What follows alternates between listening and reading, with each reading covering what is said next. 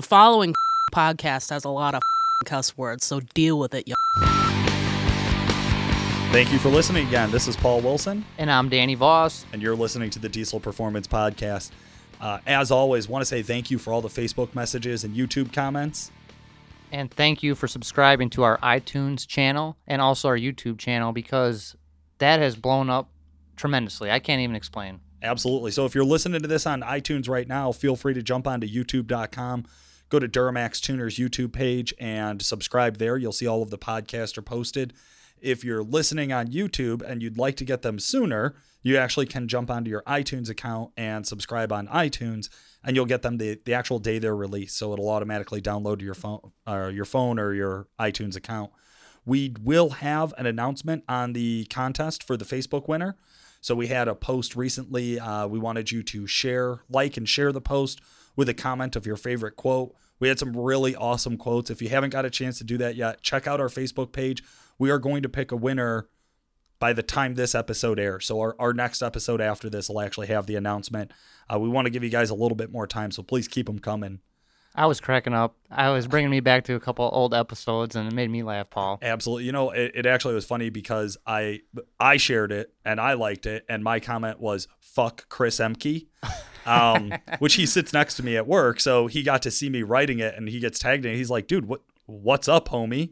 And I got to explain to him the contest, so it was a lot of fun to get him to tell him that a few times. Today, though, Danny, we got a really cool episode going on, huh? Yeah, we do. Yeah, we're going to talk Duramax turbos. With Jacob White from HTT. Absolutely. So I couldn't think of anybody better to bring on the podcast to talk to than Jacob. Jacob, how's it going today? Good. How are you guys? I'm doing great, man. Thanks a lot. Thanks a lot for coming on the show. Thanks for the invitation. Yeah, you're out there in Salt Lake City, aren't you? We are. Yep, living with the elevation and the cold and the snow and the miserable. But that's why I would move out there. I think the turbo market is huge right now with not just the diesel trucks, just about everything. Turbo stuff is exploding. So it's definitely the future of the automotive industry, with Ford leaning that way with smaller cubic inch motors in their gas applications and turbochargers. And I mean, there's so many of the automakers that are leaning towards this technology that it's a market that's going to continue to grow. So. This is Nick with Calibrated Power Solutions. We're happy to sponsor the podcast because we believe knowledge is power. Everyone in the diesel performance aftermarket needs accurate, fact-based information to get the most out of their truck, you included. So be sure to check out calibratedpower.com or DuramaxTuner.com for reliable info that you can count on. And if you'd like to talk to us, give us a call, 815-568-7920. That's 815-568-7920. Back to the podcast. Absolutely. You know, it's funny. I was watching Top Gear UK the other night, and they were talking about how in the late 80s, when turbos first came out on OEM manufactured cars, that everything that was cool was turbo. So you could get sunglasses that said turbo down the side. And if something was really boss, you would call it, "Oh man, that thing's really turbo," you know. And nowadays it's an actual usable application. I mean, like you said, they're coming out in everything, but we wanted to hone in today on the Duramax. We've done a Ford turbo episode. We've done a Cummins turbo episode. We brought Jacob White on to talk to all of our listeners about the actual Duramax applications of turbocharging. But Jacob, let's get started at the beginning. Can you tell us about how you got started in diesel, and what's your current role in the diesel community? Sure. Basically, I've kind of been a gearhead my whole life. And when I was in college, I bought my first diesel pickup just right out of high school. And obviously that just kind of snowballed into wanting to do a bunch of performance hot rod stuff. So I got really into the Power Stroke stuff all through college, and ended up doing a full build on a motor and going a little crazy with that, and ended up with a 7.3 that made about 600 horse on fuel. Get the fuck out of here. Which was a huge number then. I mean, we're talking 2006, 2007. It's still a huge number. For a 7.3, it's enormous. It was kind of a big deal back then, and nobody did it with the Power Stroke stuff. So it was fun for me because it was different. And then right out of college, I went to work for Diesel Tech Magazine as an assistant editor, and worked there for about 2.5 years. And my knowledge of the whole diesel market just grew at that point. got to know a lot of the big names in the industry, different companies, some of the vendors that supply all of this different aftermarket upgrade stuff, and I was able to kind of grow my knowledge in the Duramax and Cummins stuff, which I had never really been around. So that was really nice for growing and learning what everybody else is doing, what the new stuff is coming constantly. There's always something new on the horizon. So being in the magazine side of things, I was able to keep up with everything from that point. And in 2008, when our market crashed, the diesel industry got hit really hard, and Diesel Tech Magazine got hit really hard. I got laid off. Went to work for a performance shop here in Sandy, Utah, Wide Open Performance, who specialized in power stroke stuff. They're the shop I'd been working with on my previous truck. Ended up doing another build with them while I was an employee there on a two-wheel drive, regular cab truck, and got to be one of the first 7.3 Power Strokes to break that 1,000 horsepower mark. And that was obviously kind of cool. Looking back, it wasn't a very smart decision because you spend so much freaking money on those things. But at the time, it was cool to show up somewhere with a 1,000 horsepower Power Stroke because it just was unheard of. Since that time, I've moved over to High Tech Turbo, where I'm the general performance product manager, and kind of oversee all of the performance product line, all of the aftermarket upgrade stuff that we offer for the Power Stroke, Duramax, and Cummins applications. Congratulations on that. Thank you.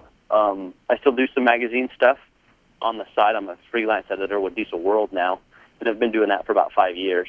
So I'm able to keep up with everybody I know in the industry, and keep my fingers in all of the different avenues of this industry. It's what I do, and it's what I love. I've just been lucky enough to convert a hobby into a profession, basically. So that is awesome. Jacob, all the times we've talked, I never knew that you had a 7.3 at heart. I don't know if you know this, but I have a 7.3 that I think needs your love, man. I think you're going to have to come up here and get this thing. He needs a whole lot of loving. Yeah, I am unfortunately a Ford guy at heart. Still am. I do drive a Duramax now. People ask me why would a Ford guy be driving a Duramax? My answer is always that I like having something that starts and gets me to work every day. You said it before I could. The fact that I'm a Ford guy. So. That's awesome. That's awesome. Yeah, I did not know. I mean, there's still only a handful of trucks that have ever been a 7.3 that got over the 1,000 horsepower mark. So that's pretty nasty, man. I love the way how you downplay it. Like, oh, it's not a big deal. They bend rods at 500 horse, so right. Doubling that's no joke. It was a pretty extensive build. I mean, a full competition motor with just about everything you could do. But what was kind of fun with that one is that we kind of built it to be a nitrous baby. Just ran a single S300 with a couple of wastegates that were welded onto the ends of the exhaust manifolds and dumped to the atmosphere. So that truck made like 482 on fuel and 1,018 on nitrous.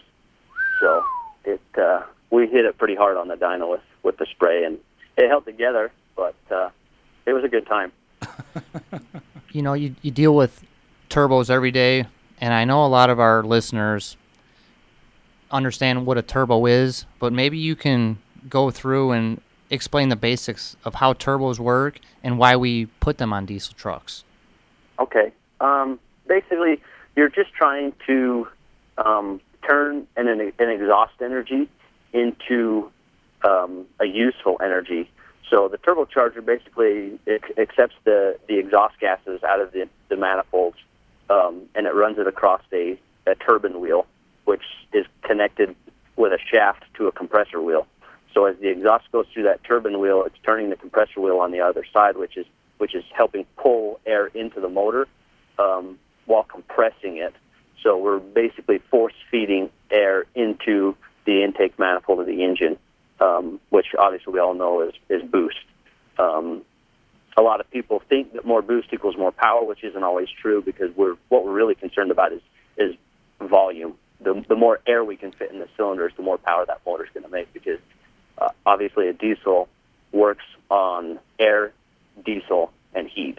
So getting the air into the motor, when you inject that diesel fuel and the heat is there, you're going to make your combustion chamber explode basically and create power. So the more air density we can get into the motor, the more efficient the motor is going to be, the more power it's going to make. So I answer that question a lot too, and it's really hard. People say, "Oh, well, this turbo boosts up to this type of PSI, and how come yours only boosts to this, and this one boosts to that?"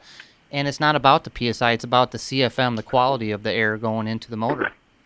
Correct, and we answer the same question all the time as well. You know, we sell waste-gated turbochargers mainly to the Cummins market, the 12-valve, 24-valve common rail market. That we've preset those waste gates at 40 psi, and people call all the time, "How do I adjust this? I'm only making 40 pounds. Why can't I adjust it to make 50?" When the reality is that at 50 pounds of boost, the air that's being compressed is hotter.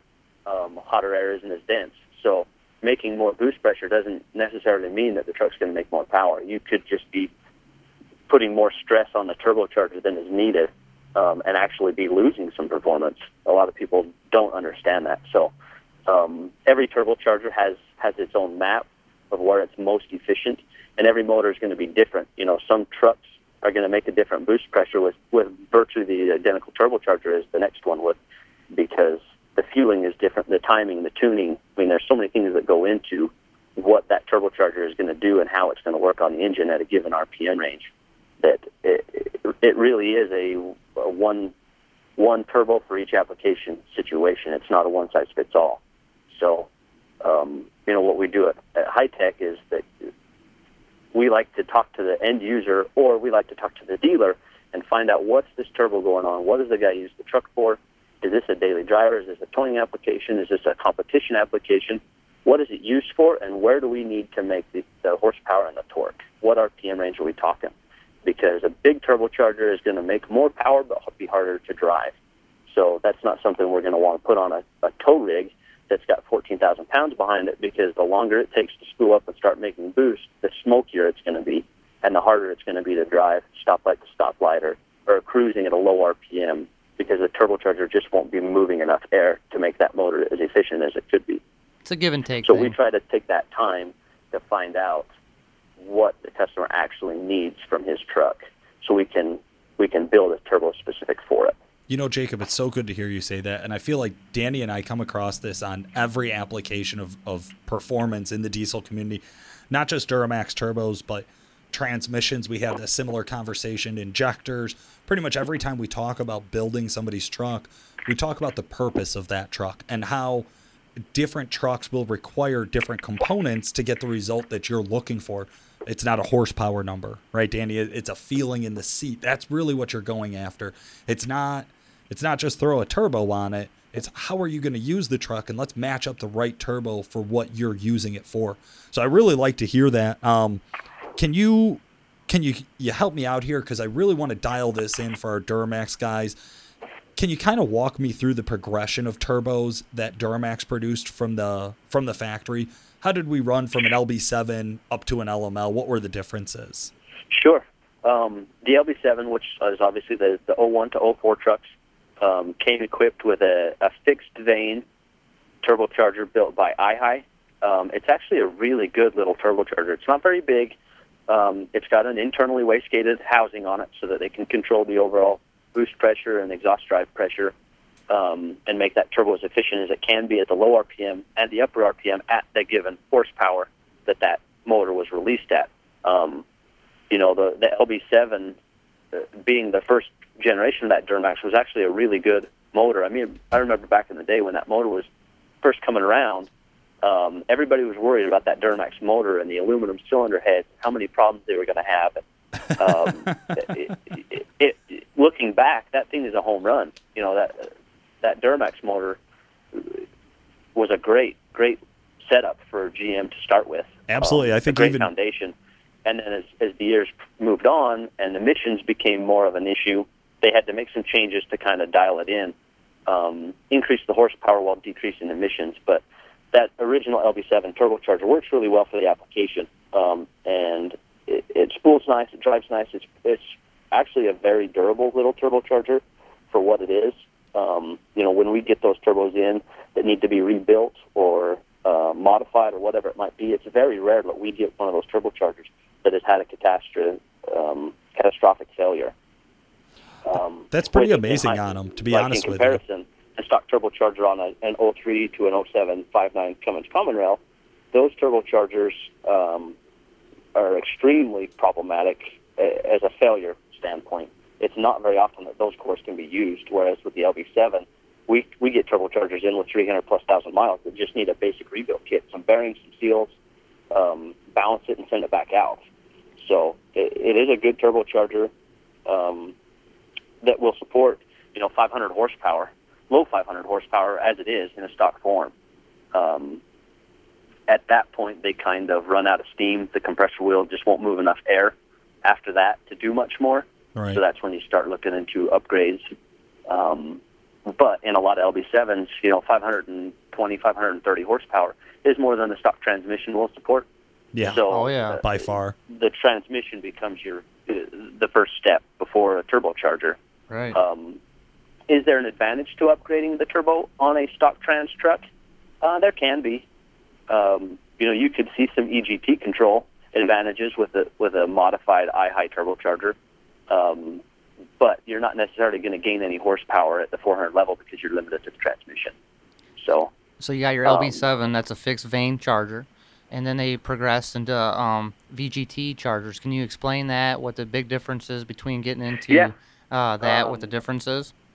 Yeah, so the release in 2004.5 trucks, the LLY, is the first motor that Duramax released, GM released with the emissions system on them, an EGR, which the emission system, I think, is the biggest reason that they switched to a VGT turbocharger.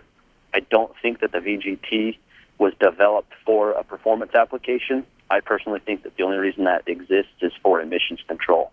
I agree with that. On a VGT turbocharger, they basically have a set size turbine housing, but they have some small vanes in it that can be open and closed via the tuning, via the computer, that will change the overall ratio of that housing. So when the vanes are in a closed position, the ratio is much smaller, so the turbocharger spools easy and comes up on boost a lot quicker. And then as you roll into the throttle, those vanes will start to open and allow the exhaust to get out. So it eliminates the need for a wastegate because that's all now controlled by the vanes. How open or how closed those vanes are positioned will control your overall drive pressure and the exhaust pressure that's being used and how hard it's going to be used to spin that turbocharger. That's really good information, Jacob. Now, I know that the size changed from an LB7 to an LLY as well. The LLY, to my understanding, is the largest frame charger of any Duramax from the factory. Is that correct? It is. It uses the largest compressor wheel from the factory. It's a 63 millimeter, and it also uses the largest turbine wheel. All of the VGT turbos from the LLY, LBZ, LMM, and now the LML, they all use a 12-blade turbine wheel, but they were all of different sizes. Overall, inducer, exducer sizes were different. The LLY was the biggest. I think, personally, it's a little too big of a turbocharger for the application. And Hold on. What did you just say? Did you say a turbocharger was too big? I literally don't know what that means, sir. He said personally. Don't. That's his opinion, Paul. He's our guest. Let's be nice. All right, today. It's the slowest to spool of the bunch. The LLY was the first with the emissions equipment, and I think it was a bit of a learning curve for these guys. And I think all of the manufacturers go through this. Obviously, they talk to a big OEM turbo company like Garrett or BorgWarner, whoever it might be, and say, this is what we're building. We need a turbocharger spec for this application, this horsepower range. It's an emissions-controlled engine, and this is what we need. And then, Garrett comes together with something to put on that truck. And I think that as we found out later on when the LBZ was released and they went to a smaller turbocharger, I think that LLY for a stock horsepower application is a little bit too much. It doesn't spool as good as they can, and you're sacrificing some drivability compared to, say, an LBZ turbocharger, which is a little bit smaller. The LLY is obviously going to support more horsepower. It's going to move more air and have lower drive pressure, but from a daily driver towing application, I think there's room for improvement, which we found out later with the LBZ. That's awesome. So, what changed when they went to the LBZ? It just got smaller? Yeah, they went to a smaller compressor wheel and to a smaller turbine wheel. Another difference that isn't, I don't know that makes a giant difference, but the vanes themselves are actually shorter in height. They're the exact same profile, but they went from a 15 millimeter height vane in the LLY to a 13.2 millimeter height vane in the LBZ. And I think that, again, is just to help improve response to go along with the smaller turbine wheel. The turbocharger is going to spool better and drive better.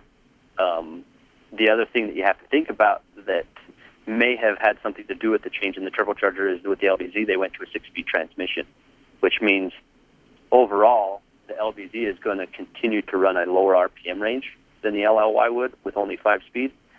So with a lower RPM, the smaller turbocharger is going to be driven harder at that low RPM. So it should work better. Makes a lot of sense. That actually makes total sense, doesn't it? Like, I'm sitting here thinking about it, I'm like, wow, I guess there is a good time to have a smaller charger. You know, we're over here shaking our head. Yes. Yeah. And our listeners can't see that, of course, but just wanted to tell you guys what we're It's all about reaction was. drivability. You know, it's all about the off-throttle response. You know, if you're cruising at 60 miles an hour and the truck's making 4 to 5 pounds of boost, and you start to roll into the throttle with a 14,000-pound trailer behind you, the longer it takes for that thing to go from 5 pounds of boost to 25 pounds of boost, the more heat you're going to start generating, which you're going to see on your pyrometer, and the more smoke you're going to be putting out that pipe. You know, the quicker that thing's going to come up on boost, the better it's going to drive, and the better you're going to be able to control those EGTs at the low RPM. Obviously, it changes drastically in a wide open throttle situation. But again, that's where we go into finding out what the truck is used for. Right. Is this a track truck? Is this a weekend hot rod? Or is this something that you use on a daily basis to tow a backhoe with? Yeah, absolutely. So, okay. What changed when they went to the LMM? Is that the same as the LBZ turbo? It's pretty similar. They did, again, go a little bit smaller on the exhaust wheel, and they dropped from the 13.2 millimeter vanes down to a 12 millimeter vane, again, to improve response. And I think another hidden reason is for the emissions control. You know, with the LMM is when they went to the DPF, and the EGR system is obviously still a very high-functioning system with those motors. With that VGT turbo, they can close the vanes and basically force that exhaust to go through the EGR cooler because there's not enough room for all of the exhaust to flow through the turbocharger. Right. The only place it can go is to the EGR cooler, which is something that obviously they're trying to make happen. The more exhaust they can push back through that motor, the better the emissions are going to be. But with the DPF being introduced in the 2008 LMMs, they need to be able to control smoke. You know, the more soot that's being introduced into that DPF, the more often it's going to regen, and the harder it's going to be to get fuel mileage and all those other things that come from a DPF application. So if they can limit the low tip-in smoke output, they can somewhat control how much soot's going to be going through that filter and how often it's got to be cleaned. So in a stock LMM application, the smaller turbocharger, again, is going to be better at controlling the smoke. When you get into a modified application that's tuned, you know, you're increasing your demand for pulse width or whatever it might be, and there's going to be some more soot there. And obviously that just brings up a whole another set of problems with a DPF application. You know, it's all about tuning control at that point. Absolutely. Any other differences between the LBZ and the LMM charger? They did switch from an open bore wheel to a closed bore wheel. What does that mean? Basically, the difference there is that on a LLY LBZ turbocharger, the shaft goes all the way through the compressor wheel, and there's a nut on the end that it threads onto.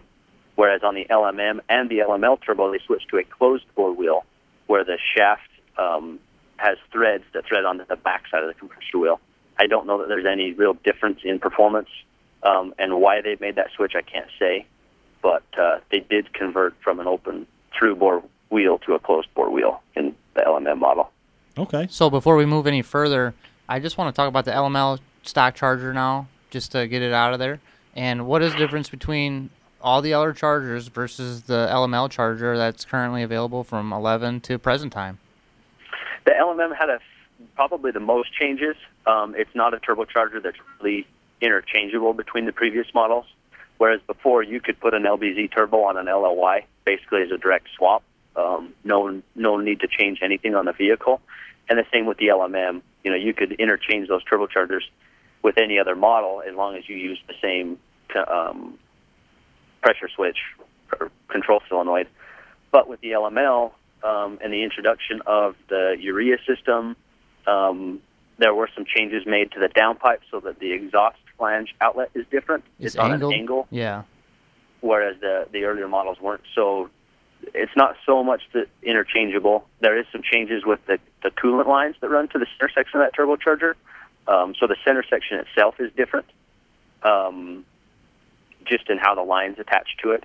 And then they also, on the compressor cover, there's also I believe it's a temp sensor that threads into the compressor cover of the LML turbocharger, whereas the previous models didn't have that. So. Okay. Good wrap up. Well, I definitely appreciate you kind of walking us through the history here, Jacob. I think that'll give our listeners a really good idea of knowing a little bit more about what turbo they have on their Duramax right now. Fixed blade, VGT, the difference at least. Absolutely. And also, I love it because I had written down for one of my questions here, can I put an LLY turbo on an LMM or on any other truck? So I really like the fact that we dove into that. One of the other really, really common questions in this industry is we hear everybody in the aftermarket turbo world talk about journal bearing and ball bearing. Mm-hmm. What the fuck, man? What's the difference? It's basically just the center. I mean, we're talking about the bearings that the shaft rides on. Obviously, that turbocharger, depending on the application, can be turning at 150, 180,000 RPM on that shaft. So that shaft obviously has to ride on bearings that are lubricated by oil to keep that thing turning and moving free. So a journal bearing turbocharger is basically just using two brass bearings that the shaft rides on. A ball bearing turbocharger uses exactly that. It's a cage with ball bearings in it. So the ball bearing unit will have less resistance because there's less surface area actually touching the turbocharger's turbine shaft. So usually ball bearing cartridge will spool a little bit better because there's less resistance to make that happen. It's easier for that compressor wheel and turbine wheel to turn in a ball bearing application. I feel like it's kind of like a roulette wheel. Just keeps spinning and spinning when you spin it yourself. Yeah. I mean, it's easier for that to happen. So in reality, it should be easier for it to spool. It should come up on boost a little bit quicker. But just thinking off the top of my head, I can't think of a diesel application that uses a ball bearing turbocharger factory. And I think, from my standpoint, seeing these turbochargers come in all the time, the biggest thing we see is that the lack of maintenance is a big thing with diesel trucks. I don't think these guys change their oil quite as often as they should. Or the diesel engine is just a lot harder on the oil compared to a gas application. And because of that, the journal bearing is going to be, I think, more durable in a diesel application. Sure, you might give up a couple hundred RPM in the spool up, but the debris, the crap that gets into the oil of a diesel is going to be that journal bearing is going to be a little more forgiving, in my opinion. Does that mean that a ball bearing turbocharger shouldn't go on a diesel? No, absolutely not. But I think a little bit more care has to be taken for that. The big downside to a ball bearing unit is that usually when one fails, there's nothing you can do about it. You throw it in the garbage and put another one on it. Whereas with a journal bearing turbocharger, as long as the compressor wheel or the turbine wheel have not rubbed on the housings, you're a $100 rebuild kit away from having that thing back up and running. Oh, that's awesome. So most everything that we do is journal bearing based. Okay. Garrett makes some ball bearing turbochargers. Borg Warner offers some ball bearing turbochargers in the EFR line, but again, that stuff's a lot more prominent on gas applications. Right. So we want to get into some scenarios.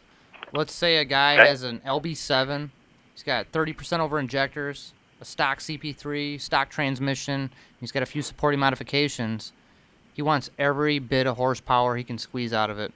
Where do you think he's going to land? In an LB7 with a stock transmission, like we talked about before, you're limited to the transmission, so you're at that 400 horse level. I don't necessarily think that a turbocharger is a necessity. But if we're talking a built transmission application with 30% injectors, the modified iHigh, the Cell 64, is a slam dunk. I mean, that turbocharger drives just like a stock one does. You would be hard pressed to put someone in the seat of a truck with a Stealth 64 and have them drive it, and then be able to tell you that it is not a stock turbocharger until they go to the wide open throttle. Absolutely position. correct. Yeah, I can back up Jacob on that. I've driven about 100 trucks with Stealth 64s on them. Obviously, Danny and I are members of Duramax Tuner Crew, so we work with Stealth 64s every day. I can back that one up with personal experience. Yeah. That is a badass little charger. It's Yeah. a lot of fun. It is. It works really well.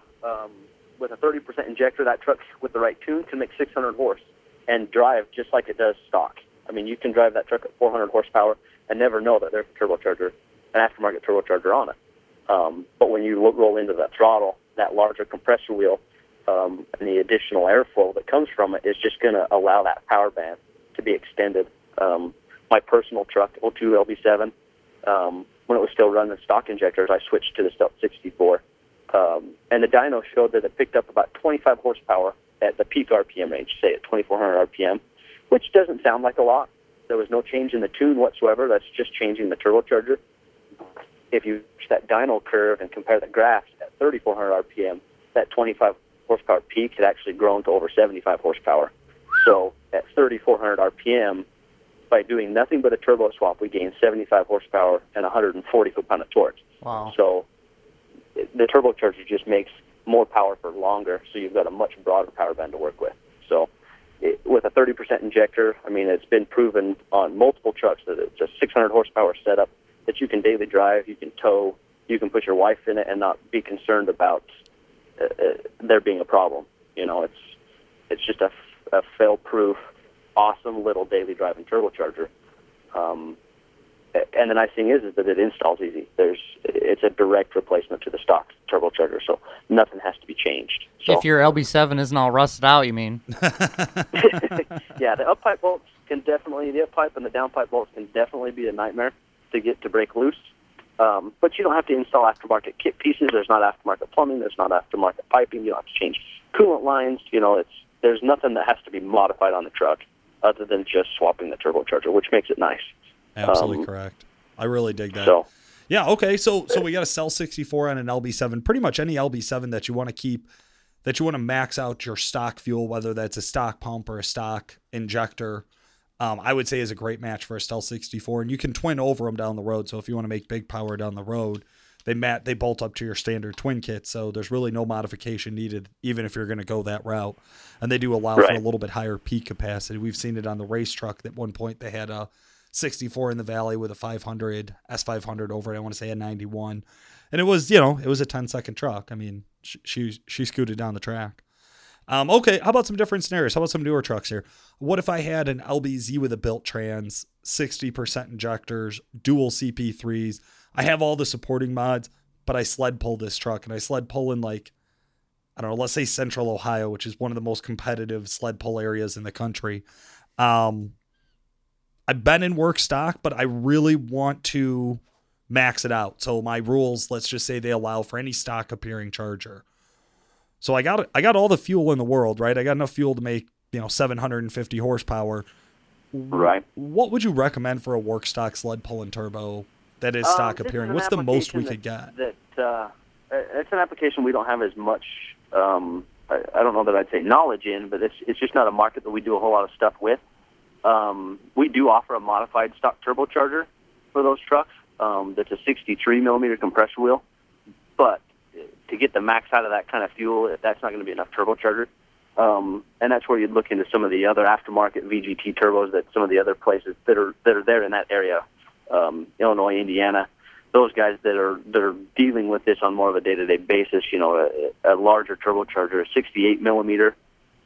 You've got guys like Danville Performance, Fleece Performance, some of those places that build a bigger VGT turbocharger that would probably work good in that application. That's awesome, man. I really appreciate your honesty with that. Yeah. So, I mean, Garrett offers a Stage 2 upgrade for these trucks that's a drop-in replacement, the GT4094 VNT. Personally, I've never been in a truck with that turbocharger that I've been impressed with. I think it's a little bit lazy on the bottom end. But again, a lot of that can be controlled with tuning.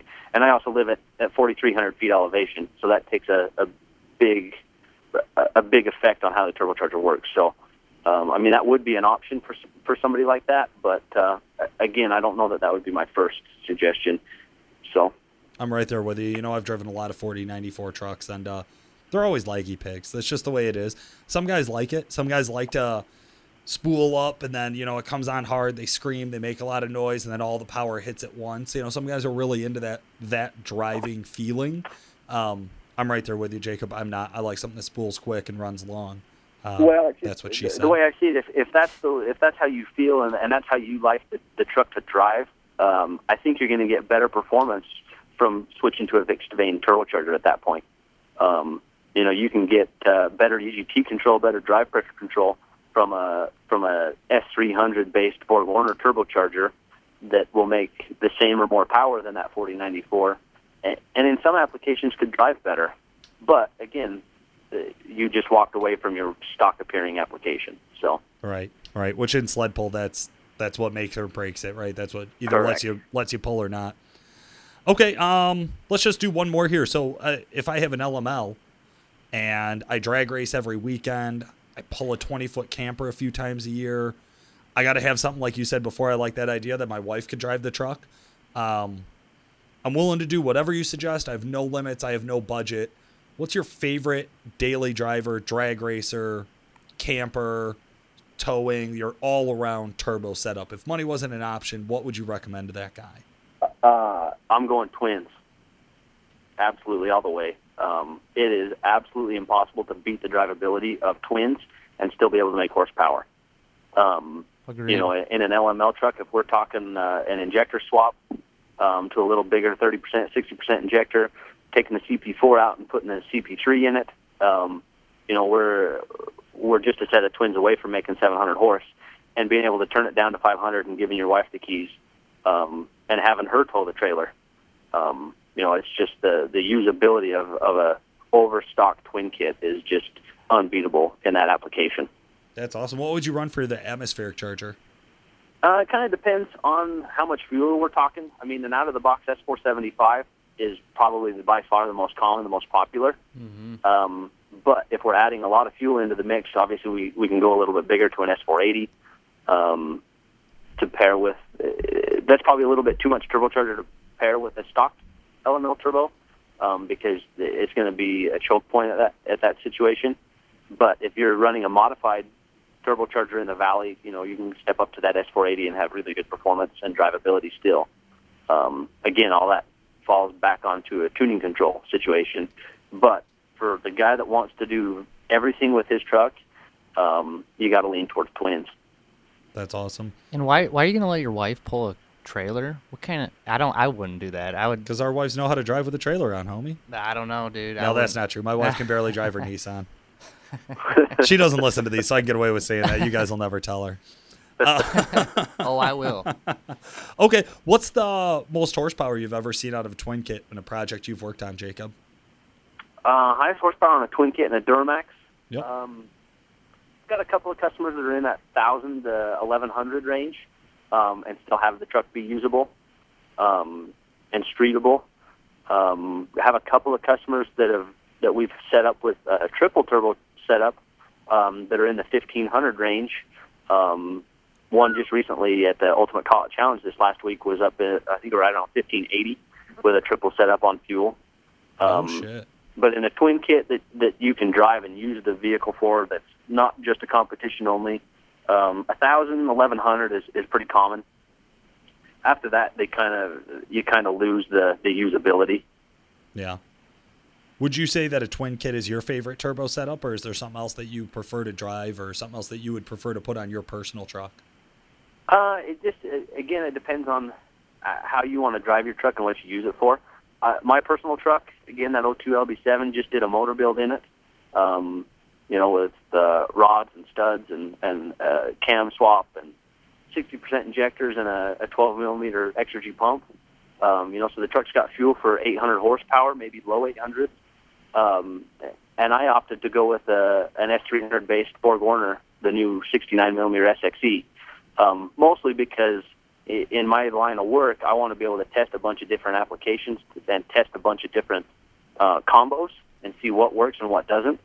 And so the idea with this particular build was to be able to test some of the different S300s, maybe step up into some of the S400s and see how the drivability is there.